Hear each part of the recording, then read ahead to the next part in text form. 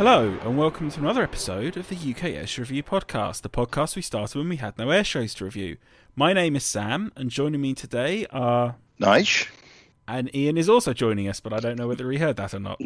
And you'll probably recognise his dulcet tones if he does chime in later on.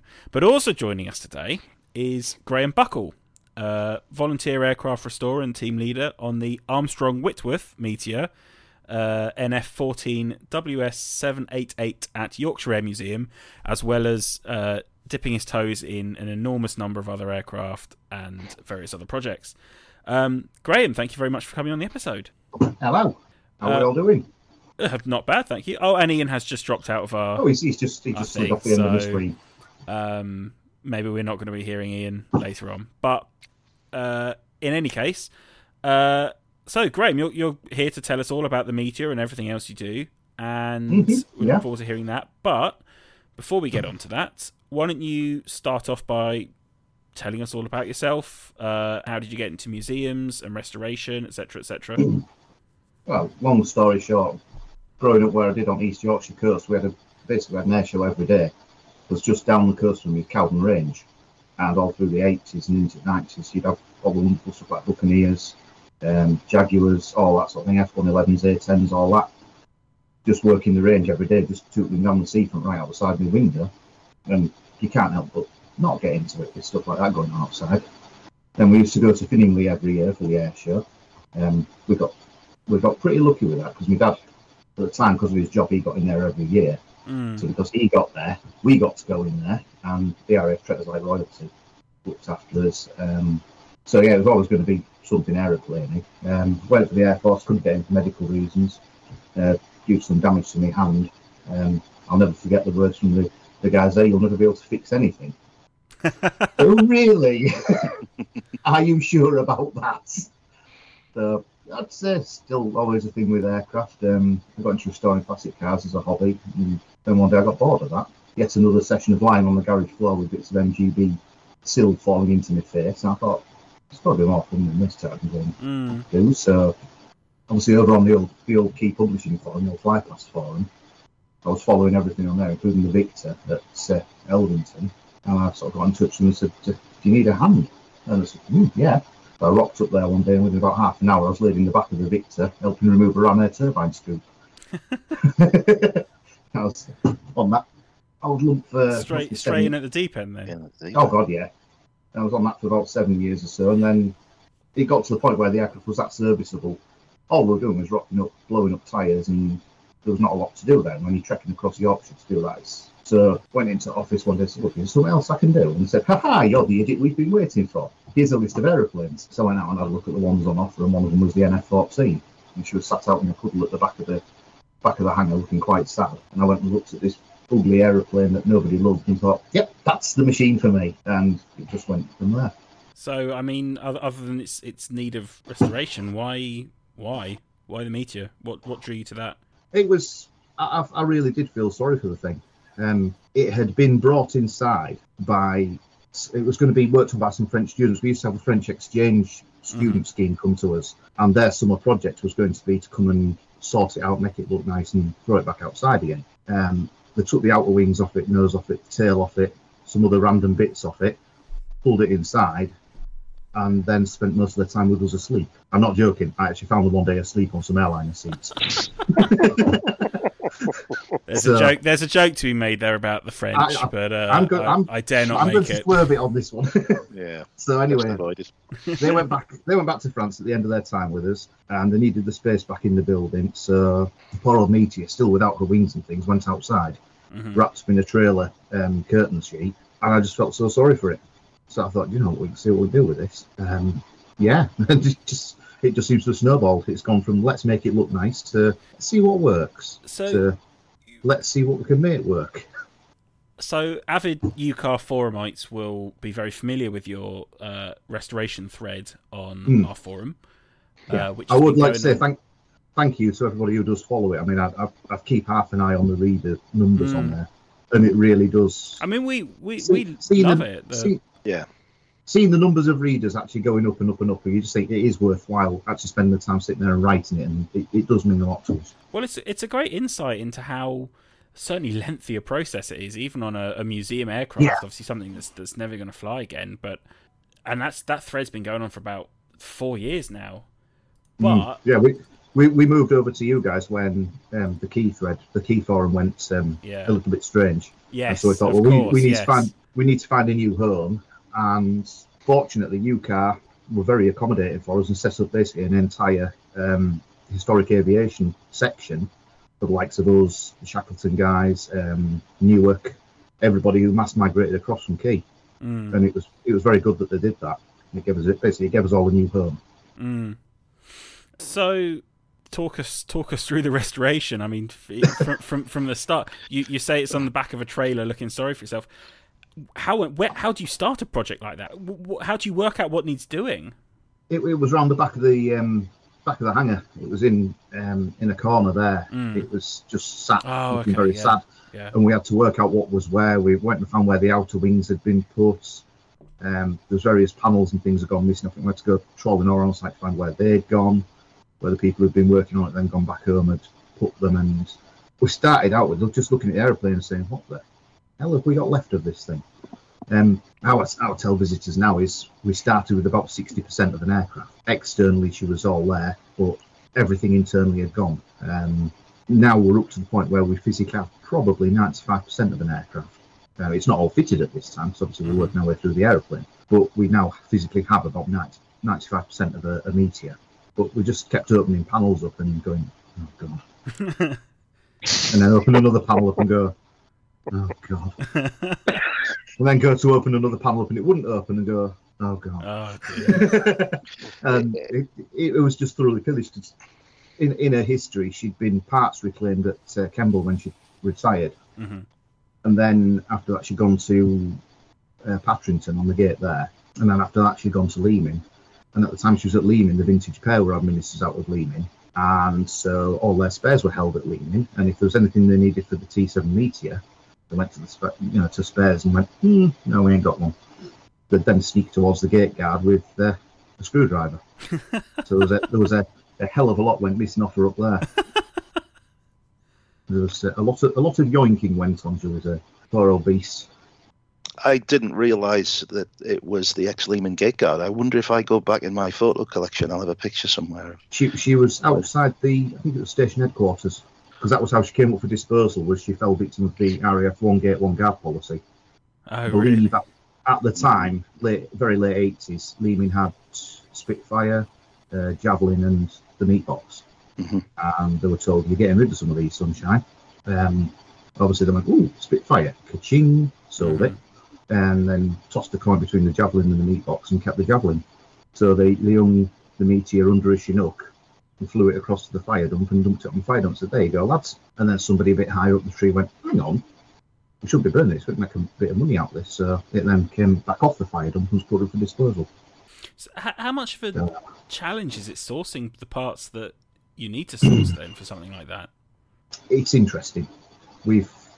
Some of it we've had a lot of support from people like Mike Davey and Bruce Gordon, people like that, who basically said, come and visit my shed. I have all of the things. Right at the beginning of the project, Mike got in touch with us and said, come and see me. I'm in Skelmersdale. Bring a transit van. You'll need it. And we did this. And we went home with a tranny van that was very good at staring at the sky because of the amount of stuff in the back of it. You know, I was peering over the bonnet to see where I was going. But we've had some interesting experiences of gathering bits. I mean, some of it's the easy stuff like eBay, Aero Jumbles, things like that. You know, Newark Aero Jumble has been invaluable both for buying parts and for networking with people going, oh yeah, I've got one of them. Yeah, you can have that. It's a lot of it is finding out what people have got and persuading them that you want it more than they do, and seeing what they need, what that you can help them with. Probably the most interesting spares gathering expedition went on was a wreck at Sennybridge at the range on one of the 20 days of the year it wasn't getting shot at. Wow. How much was left? I will say it was done with permission. We had full permissions from the MOD to go and do this. Of course. It was an F8 that was put there. She was X-63 Squadron, and then she went to St. Athan as a ground instruction wireframe. And then she was put out on the range as a marker. Fortunately, she spent most of the time there as a marker rather than as an actual live target. And then she got moved to the point where they thought, let's make her into a meteor-shaped colander instead. It was front bulkhead, back to the end of the tail, and the centre section of the wing, so out to just outboard of each engine nacelle. And it was holier than bloody Easter Sunday. But we managed to get a lot of stuff off it. Stuff like there was the elevator lay shaft that translates the elevator control from rods. It's about half about on the fuselage. You go from rods all the way from the stick to the lay shaft, and then cable from there back. And we couldn't get one of these lay shafts for love of money. And amazingly, this Meteor had one in, so we removed it the easy way, which involved an angle grinder. Took it home and restored it. And now it's on the jet. It's on 788. We did keep one of the bullet holes in it, just as a little nod to where it came from. The air brakes, things like that, the top air brakes off that are on or going on 788 came off it. The one on the port side, it was actually third hand, because you look at the data plates on it, it's Meteor 4.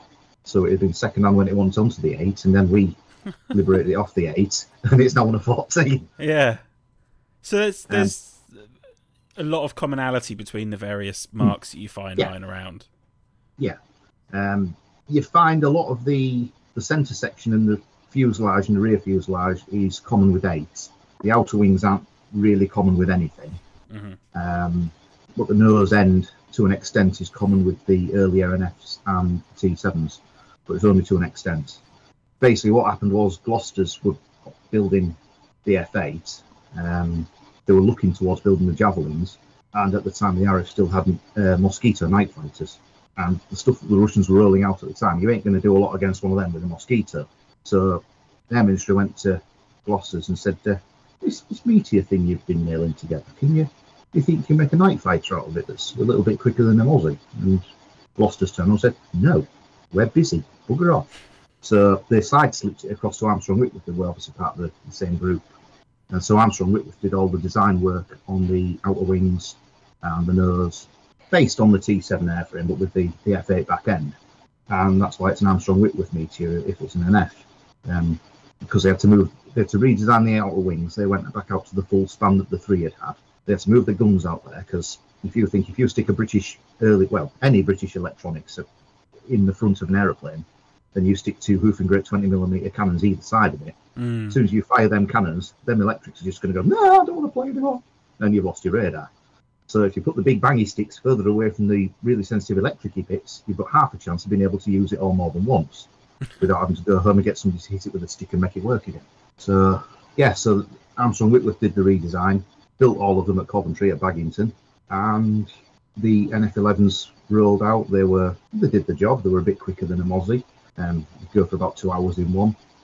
They were all right. Then they tropicalised it with the 13, which is basically an NF11 with aircon. We used them out in Egypt and places like that. You remember we had an Empire? All that sort of thing going on? Then we decided we didn't have an Empire anymore, so we sold them to Syria and Egypt and things. And ironically, the Egyptians used them against us then in the Suez. Yeah. So, they tried to get a Valiant with one. The Valiant crew were just laughing, looking down at it about 20,000 feet below them, peeing themselves laughing, I believe. But then they brought the 13 out, which had a better radar, and then they brought out the 14, which was like the GTI version. And that had the sliding canopy, the big Derwent engines, big 9s. And ours is one of them. She was built very back end of 53, entered service early 54, and she was obsolete as soon as she came into service, really. Because around that time the Javelins were coming in and they were just so much more capable. To some degree. All right, they were slightly less incapable. They were more capable than an NF, than a Meteor. Yeah, they were a slightly more polished turd than a Meteor was. Marginally shinier with a particular on the top. But 788, she served a 152 squadron for about 2.5 years, and then she was declared obsolete. So she got chucked out, and she got chucked out to Kirkbride, where she was put in store pending disposal.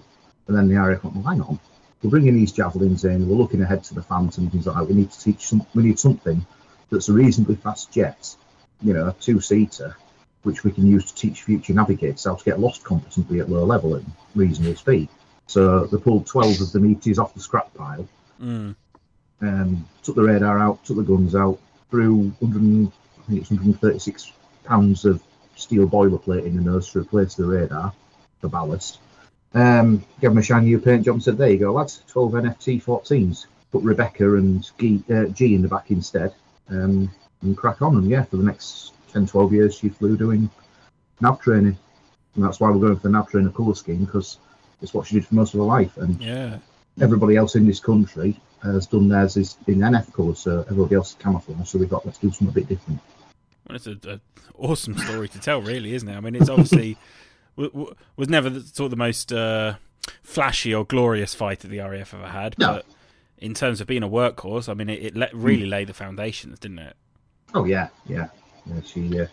There's been a number of navigators who've come through and been to the museum and then come through. Oh yeah, I trained on them. I remember that one. I think I flew in that bloody thing.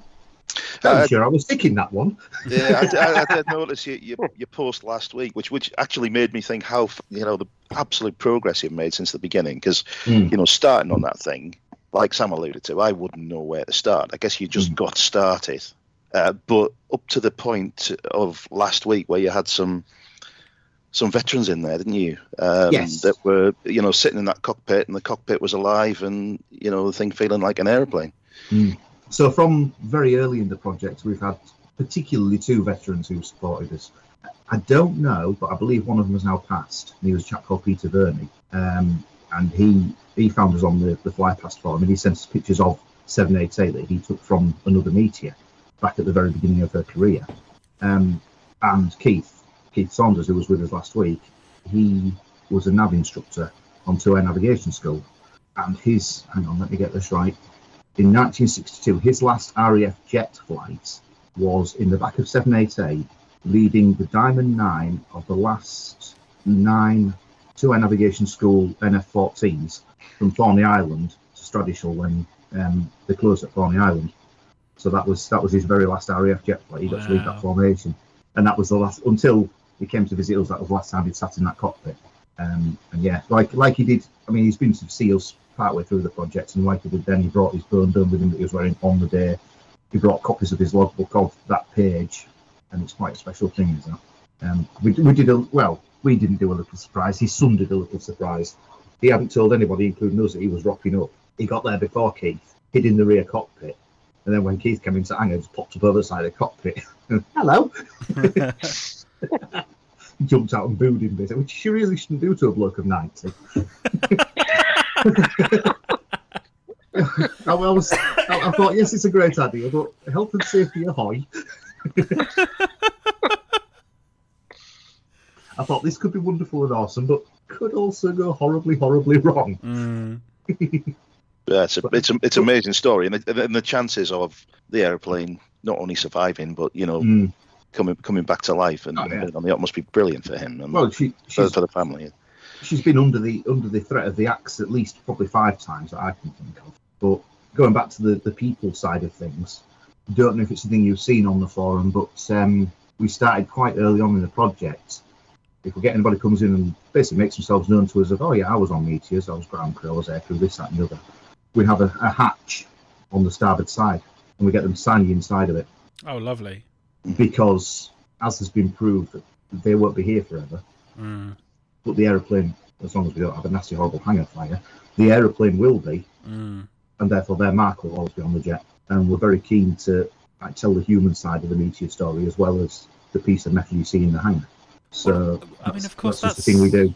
That's really the most important thing about keeping these aircraft in shape and preserved, and all the restoration work that you and everyone else does on any of these plates. That's the whole point, is to keep that memory and those stories alive, and have a way of educating those stories to people, and show that, of course, you've got the aeroplane itself and the technology that it is, but also people flew these things, and it was part of a military history and all of that, and that's a really fantastic way of doing it.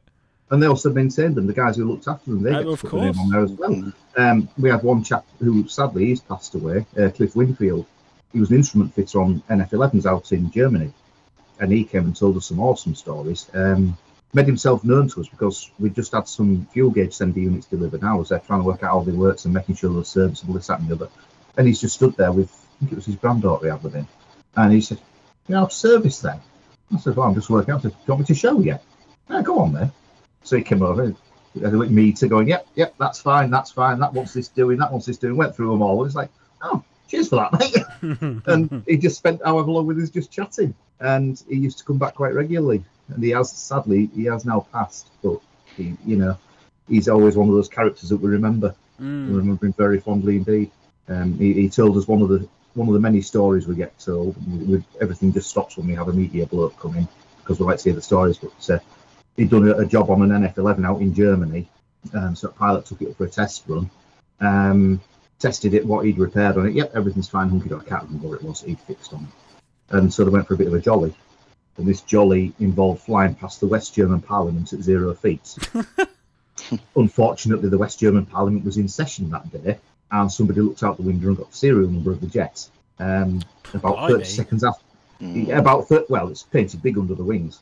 True, of course. About 30 seconds after they'd done this, and they were just flying away, chuckling gently to themselves, call came over the radio. On the ground now, in front of the station commander, interview without biscuits. And yes, they got a rollicking for that one. But obviously Cliff didn't, because he was in the back and he played I was just there. I was on the own for the ride. I didn't have anything to do with it. So he basically totally threw his pilot under the bus. But there we go. Yeah, I think whomever you talk to from those days has got some sort of tale of hijinks and japes and all that sort of thing. They think it's a far cry from what the military is now, I suppose. Yeah, you get to hear some legendary stuff, and like I say, whenever somebody comes in who's ex-Meteor, everything just stops and we just pull up a sandbag and listen.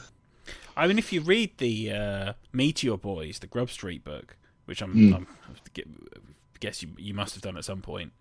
It's on the shelf behind me. It is a remarkably different era, isn't it? Like it was just, particularly maybe that post-war, immediately post-war era as well, where people felt like it was the good times and nothing was going to happen.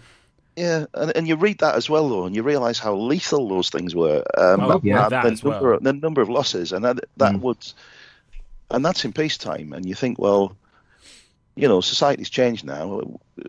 People will be up in arms with that sort of fatality rate. But those guys that flew the early jets, it's absolutely sobering. You realise how many of them didn't make it through the flying training. It was.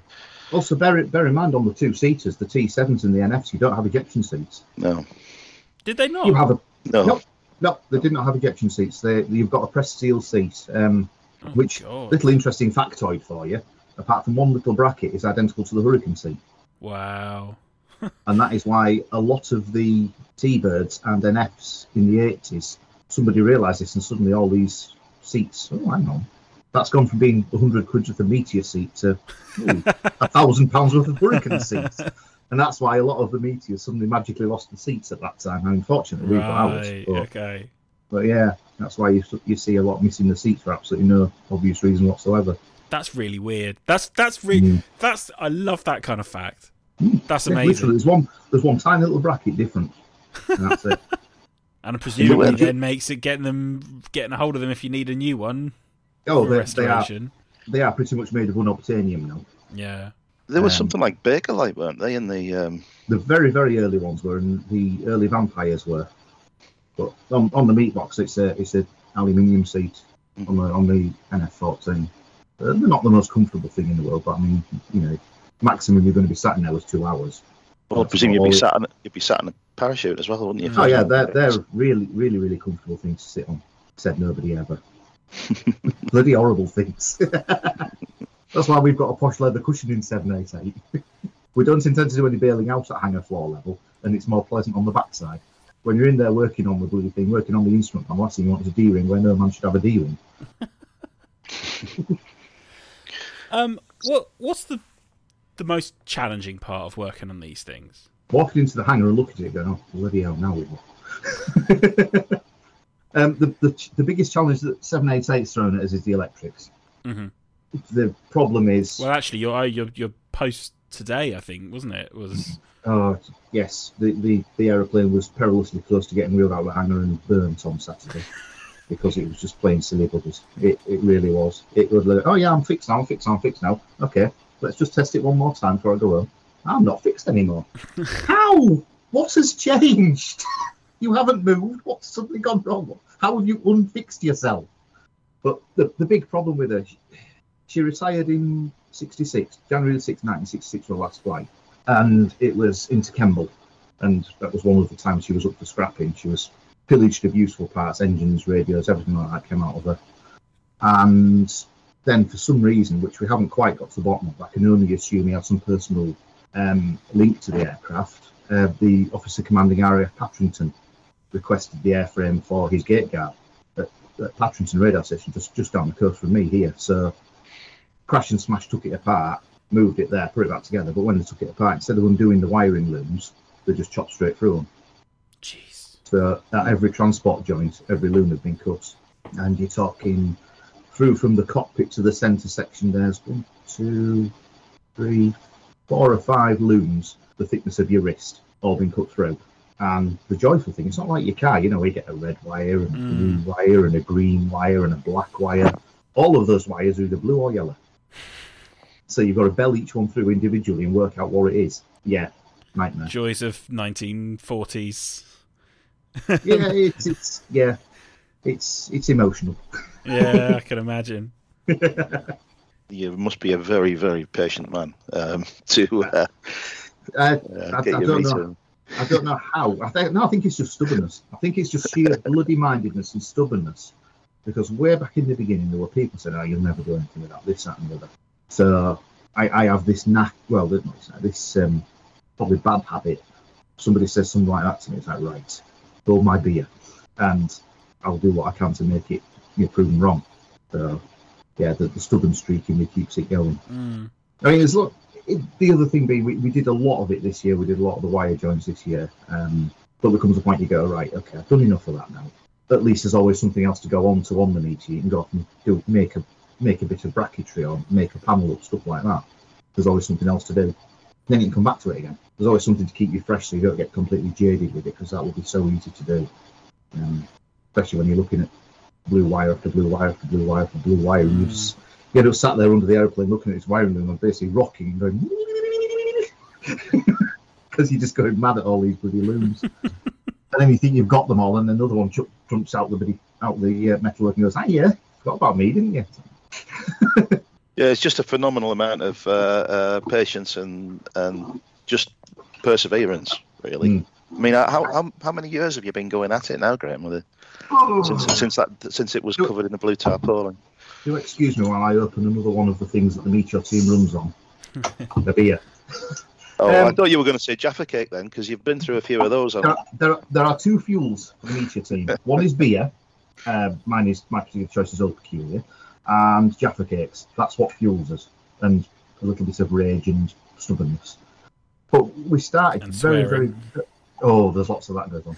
We started at the very, very end of 2015, like December 2015. This first cast eyes on it went, are we going to do this? Or rather, I cast eyes and went, am I going to do this? And then some other people came along and went, yeah, we'll come and do this. And the people have come and gone. But yeah, so very end of 2015. And then we lost 2 years to COVID, really. I mean, the first couple of years we were outside, and we used a lot of that working out what the hell we had of the aeroplane. What we needed to find for the aeroplane, learning the aeroplane, because bear in mind, I'd never touched a Meteor before, and now I know more about the bloody things, and it's good for me, I'm sure of it. But yeah, the first couple of years was working out what was missing and how we could get it and who we could get it from, and how we could go about actually fixing the airplane, working out what we had to do to the aircraft with what we've got, so sorting all the corrosion on the aircraft, starting dealing with that, making a plan to deal with that. She's not bad on that score at all. Opening panels, looking at things and then pretending we haven't seen what was in there, the devastation and cut wires and general sadness. Yeah, it's just been a case of, right, let's just see what we can find and where we can find it from. Yeah. It's stuff like all of the control rooms have been removed. Everything from literally the stick base back was gone. Going through the wings, even the rollers that the aileron control rods go through were gone. The brackets they mount on had gone. It had been so pillaged, it's untrue. You wouldn't believe it. Start putting things back into it, you think, oh, hang on, there's all of a sudden not a lot of room in there. But you lend a hand on some of the other aircraft, don't you? Which I guess must break up some of the anger and rage a little bit. Well, depends if you consider painting a Buccaneer breaking up the anger and rage. What is it not? To be fair, it was that sounds pretty. It was relaxing. It was a nice sort of shift change, if you like. We got the call early this year of Yam's theme for this summer was going to be the Cold War, and to be the centrepiece of that, they wanted to use Buccaneer XV168, which was the ex-Bruff Gateguard, the only books to fly back into Bruff, but she was looking a bit sad and tired. So all of a sudden, it was all hands to the deck. All my team joined in on Scott. He looks after the Buccaneers, but he also comes and does a lot of work with us. So it was basically time to pay him back. So we just down tools on the Meteor and we spent a few weeks rubbing the Buccaneer back and getting her up and running and looking good. So yeah, we do stuff with that.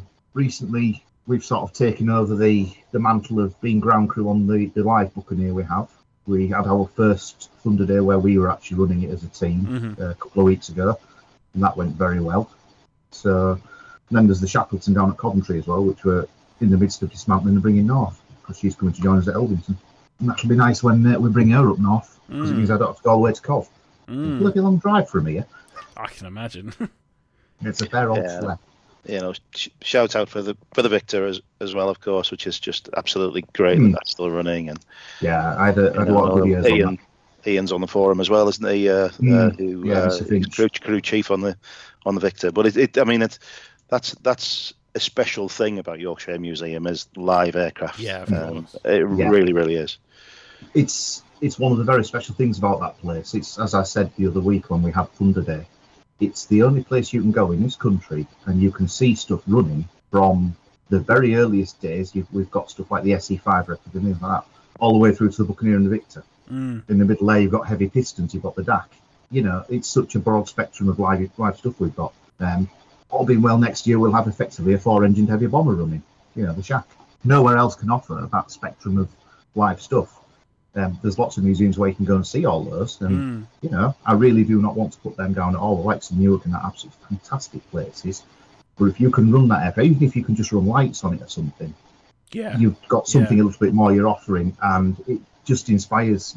I like to think it just inspires visitors a little bit more, and they go, "Ooh," a little bit more at it, rather than walking past shiny but dead aeroplanes. It catches your attention more, to my mind, anyway. Yeah, it's action, isn't it? It's they're alive. You know, undoubtedly it is a special thing, and you know, all very expensive to run. They can't do it all the time, but when you can, it is superb and really appreciated. Yeah, it really is good to hear. I mean, it was a really weird thing because obviously I was involved with the Victor when we were running her, but I hadn't been involved in a live aircraft for a little while. Well, where I haven't been sat inside it. And when we were on the Buccaneer the other week, I was on the long lead outside, so I was again still isolated. But then I watched a couple of videos back when they popped up on YouTube, and the applause and the cheers that went up after we ran. It was a bit of a moment of, whoa, hang on. Yeah, it was a little bit of a hang on. Just let me just compute this one for a second. You don't realise what effect it has because you're focused on what you're doing. Yeah, of course. I mean, if I'm in something like the Shackleton, you certainly don't hear it from in there. No, I can imagine. Well, I've lucky enough to see. Well, I saw the one that Coventry run many years ago. Although obviously, it's going to be yours now. And then I saw a few years ago the one at Gatwick running. Yeah, and it is something else, isn't it? It is something else. The sound of those Griffins, just the whole world is just vibrating. It's ridiculous.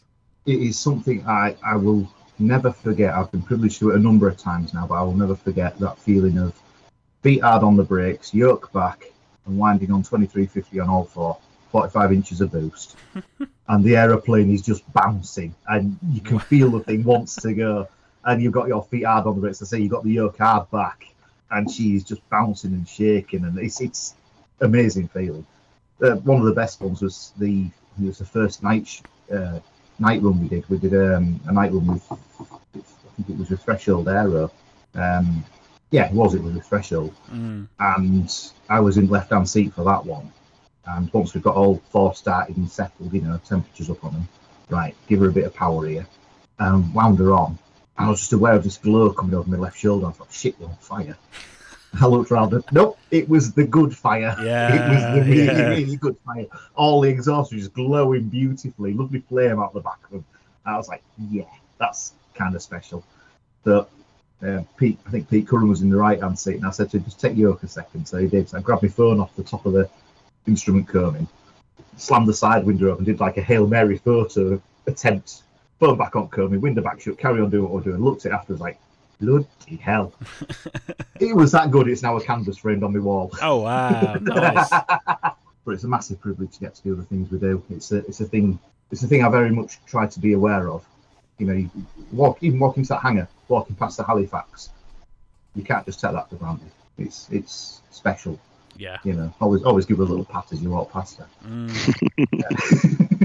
But no, the Meteor's me sort of my main thing at the minute until we bring the shack up, and then we've got to concentrate on putting her back together.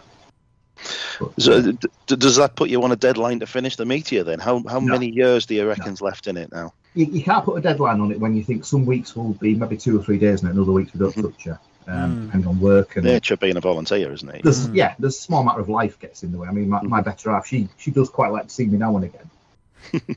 I think it's just to make sure I'm alive. But yeah, she quite likes to see me occasionally. And yeah, you got to strike some sort of work-life museum balance. It's a three-way balance. Of course. But anybody asks me when the Meteor's done, I'll say it's done when it's done.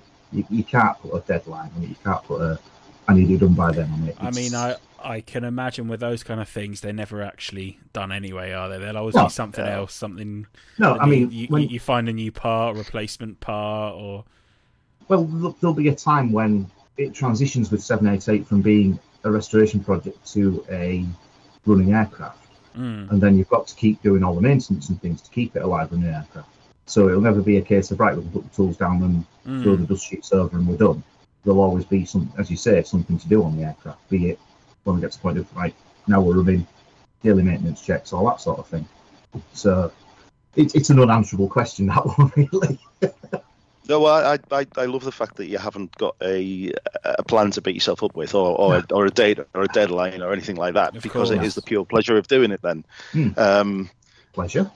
What is his pleasure of which you speak? Yeah. Well, I can see how much pleasure you get out of it. It's something, as I say, that I don't think everybody's wired up that way to be able to just stick at it for that long and be able to visualize the end game and be able to bring it back to its potential is amazing, really. It has to be the joy of tinkering and the joy of just having something to work on, because if you say, but what, eight years now with a plane that's still, got a lot of stuff to do, there's a lot of people who wouldn't be able to stick with it that long. One of the beauties of it is there's no pressure. It's not like, I used to do stuff with classic cars. I used to run them as my everyday cars, and I'd have the thing on a Sunday if I had to fix it, otherwise I couldn't get to work on Monday morning. With the Jets, if you can't fix it that day, you go, nah, sod it, I'll come back next week and do that. So there's no pressure from that point of view. It's good. It's laid back working. If something's defined, you just say, well, sod you, then you go do something else. Odds on, when you come back to that job, it'll play nice, right as you like. Yeah, sure. Okay, then, fair enough. I'll play along with you now. But she's starting. You're starting to see now how she's going to be coming through. We've just had 2 months where we've had to come out of the hangar because they had to rehang all the aircraft that were hung up in there. The cables and winches all need changing and servicing, plus some events in. So while she was outside, we got a lot of the riveting done, and we also did quite a bit of the paintwork. So now the back half of the aircraft is completely finished and painted. And you look at it and think, yeah, you can now start to see how she's going to be, with a really, really quiet and inconspicuous bright silver and day glow colour scheme that she's going to be wearing. Yeah. She's not going to stand out amongst all of the camouflage aircraft in the museum at all. People aren't going to ever be able to go, oh yeah, it's just another green and grey aeroplane. And that's the beauty of it. Yeah, like a Mirage 4. You can't see that. You can't see that thing on a dull day. No, I guess not. Yeah. But it's a weird thing how that aeroplane, it's gone from being a An aeroplane I just looked at and thought, well, I feel sorry for it. I need to fix it. It's got under my skin. I now drink up every bit of its history. You know, things like when the guys at Patrington decided to take her to the pub, things like that. They'd all been to Patrington Village pub one night, come back to RAF Patrington and looked at the Meteor, sat there on the gate and went, poor thing, she never gets to go anywhere. So they started pushing her down into the village, off the chocks, off the little plinth she's on, started pushing her into the village. And this went fine until they got to a drainage culvert under the road and the main wheels went through it. So then RAF Irks, being what RAF Irks do, they all just thinned out and legged it. And then station commander came into work next day and came around the corner and found himself face to face with his Meteor in the middle of the road. And nobody knew anything about it. I know, no, nothing to do with me. Go. So she got craned out with this hole she'd made, lifted back onto Plymouth, and very securely bolted down after that. Yeah, I can imagine. The one thing I didn't mention, and it is only a little short thing, is her one little claim to fame was she flew with the RAF Yellowjacks display team. Oh, really? Oh, really? Yeah. Oh, wow. Yep. When the Yellowjacks had their first season, was it their only season? I think they only had one, didn't they? Did they? Yeah. They needed, for the publicity material for it, they needed aerial shots of them doing what the Yellowjacks do. And the only aircraft that were in the RAF that they could use to take those photographs, or the best, most stable ones I could think of, were, well, we've still got some NF.14s lying around, haven't we? Why don't we use them?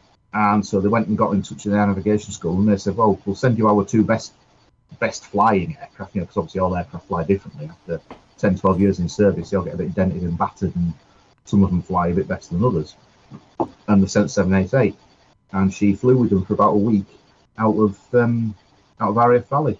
And if you see any air-to-air shots of the Yellowjacks from their publicity material, they were taken from the rear cockpit of 788. Wow. So that's awesome. his 788, something like that. That is her one nearly famous. Wow. Well, and then there is the famous air-to-airs of the Yellowjacks going over the top of that loop, isn't there? Which is the picture you see all the time. Yeah. Yeah. So that'll probably have been taken from 788. Well, how about that? That's her That's nearly famous. That's a great. Well, you need to put that one of those pictures up next to it then. I do need to find one. There was another good story I was told, and it was by one of the chaps he was a volunteer at our place, a chap called Mal Adams, and he was one of the guys who saved her off the fire dump originally at Leaming. And they had a detachment of, I think it was German Phantoms, he told me, that were on exercise at Leaming at the time. And they were just taxiing out to do a sortie. And at the same time, they were towing 788 on these barely holding air tyres with two damaged wings, faded paintwork, jammed cockpit, and this, that, and the other. And they were towing this along. And the Germans had to hold while 788 got towed past them. And apparently the looks on the Germans' faces at this old Meteor being towed past them was quite something to see. So yeah, we'll have it ready in half an hour and you'll be going up against it. And I think on that note, thank you very much for coming on, Graham. I hope it's been You're welcome. enjoyable and it's been absolutely fascinating to hear about WS788. So thank you for everybody on UCAR who follows us out there in the wider aircraft world. Everybody who supported us, brought us parts, Jaffa cakes, moral support, banter, more Jaffa cakes. Well, I guess that's the thing. Thank you all. Next time you go to Yorkshire Air Museum, if you're listening, you got to bring a packet of Jaffa cakes with you. We had that happen. That's the rule now. Sunday, I think it was Sunday, a chap came in who brilliant. reads us on Facebook and on UCAR, and he said, "Here you are. I've got to bring Jaffa cakes apparently." So it's the first thing I think of when I think of your Meteor. So there you go. Well, it's a shame McVitie's don't seem interested. When you think how much orange there's going to be on the jet, it's a shame McVitie's aren't interested in sponsoring us. Hint, McVitie's. Yeah, if you're listening. I don't know what the crossover is between UCAR and McVitie's publicity office. Well, the Meteor team who are on UCAR eat Jaffa cakes. Surely that's enough. It's a slam dunk. I don't know what they don't know what they're missing out on. Done deal, isn't it? But while we're on about it, Theakston's. I'll think of a tenuous link on that one. There must be one. thank you for coming on. Been really, really cool, really interesting. Another episode about museums. And yeah, if you're in the area, or if you're heading up there specifically, do drop in on Yam and go see the Meteor and everything else there, of course. Yeah, she's back in the naughty corner in the hangar. So that's been another episode of the UK Airshow Review podcast. Thank you for listening. We're on Twitter, Facebook and Instagram at UK Airshow Review. We have our website airshows.co.uk where you can read all of our reviews and feature articles. And then, of course, we have our forums, which we've mentioned, where Graham keeps his thread updated on the progress of 788, which is forums.airshows.co.uk. Thank you for listening, and see you in another episode. Goodbye.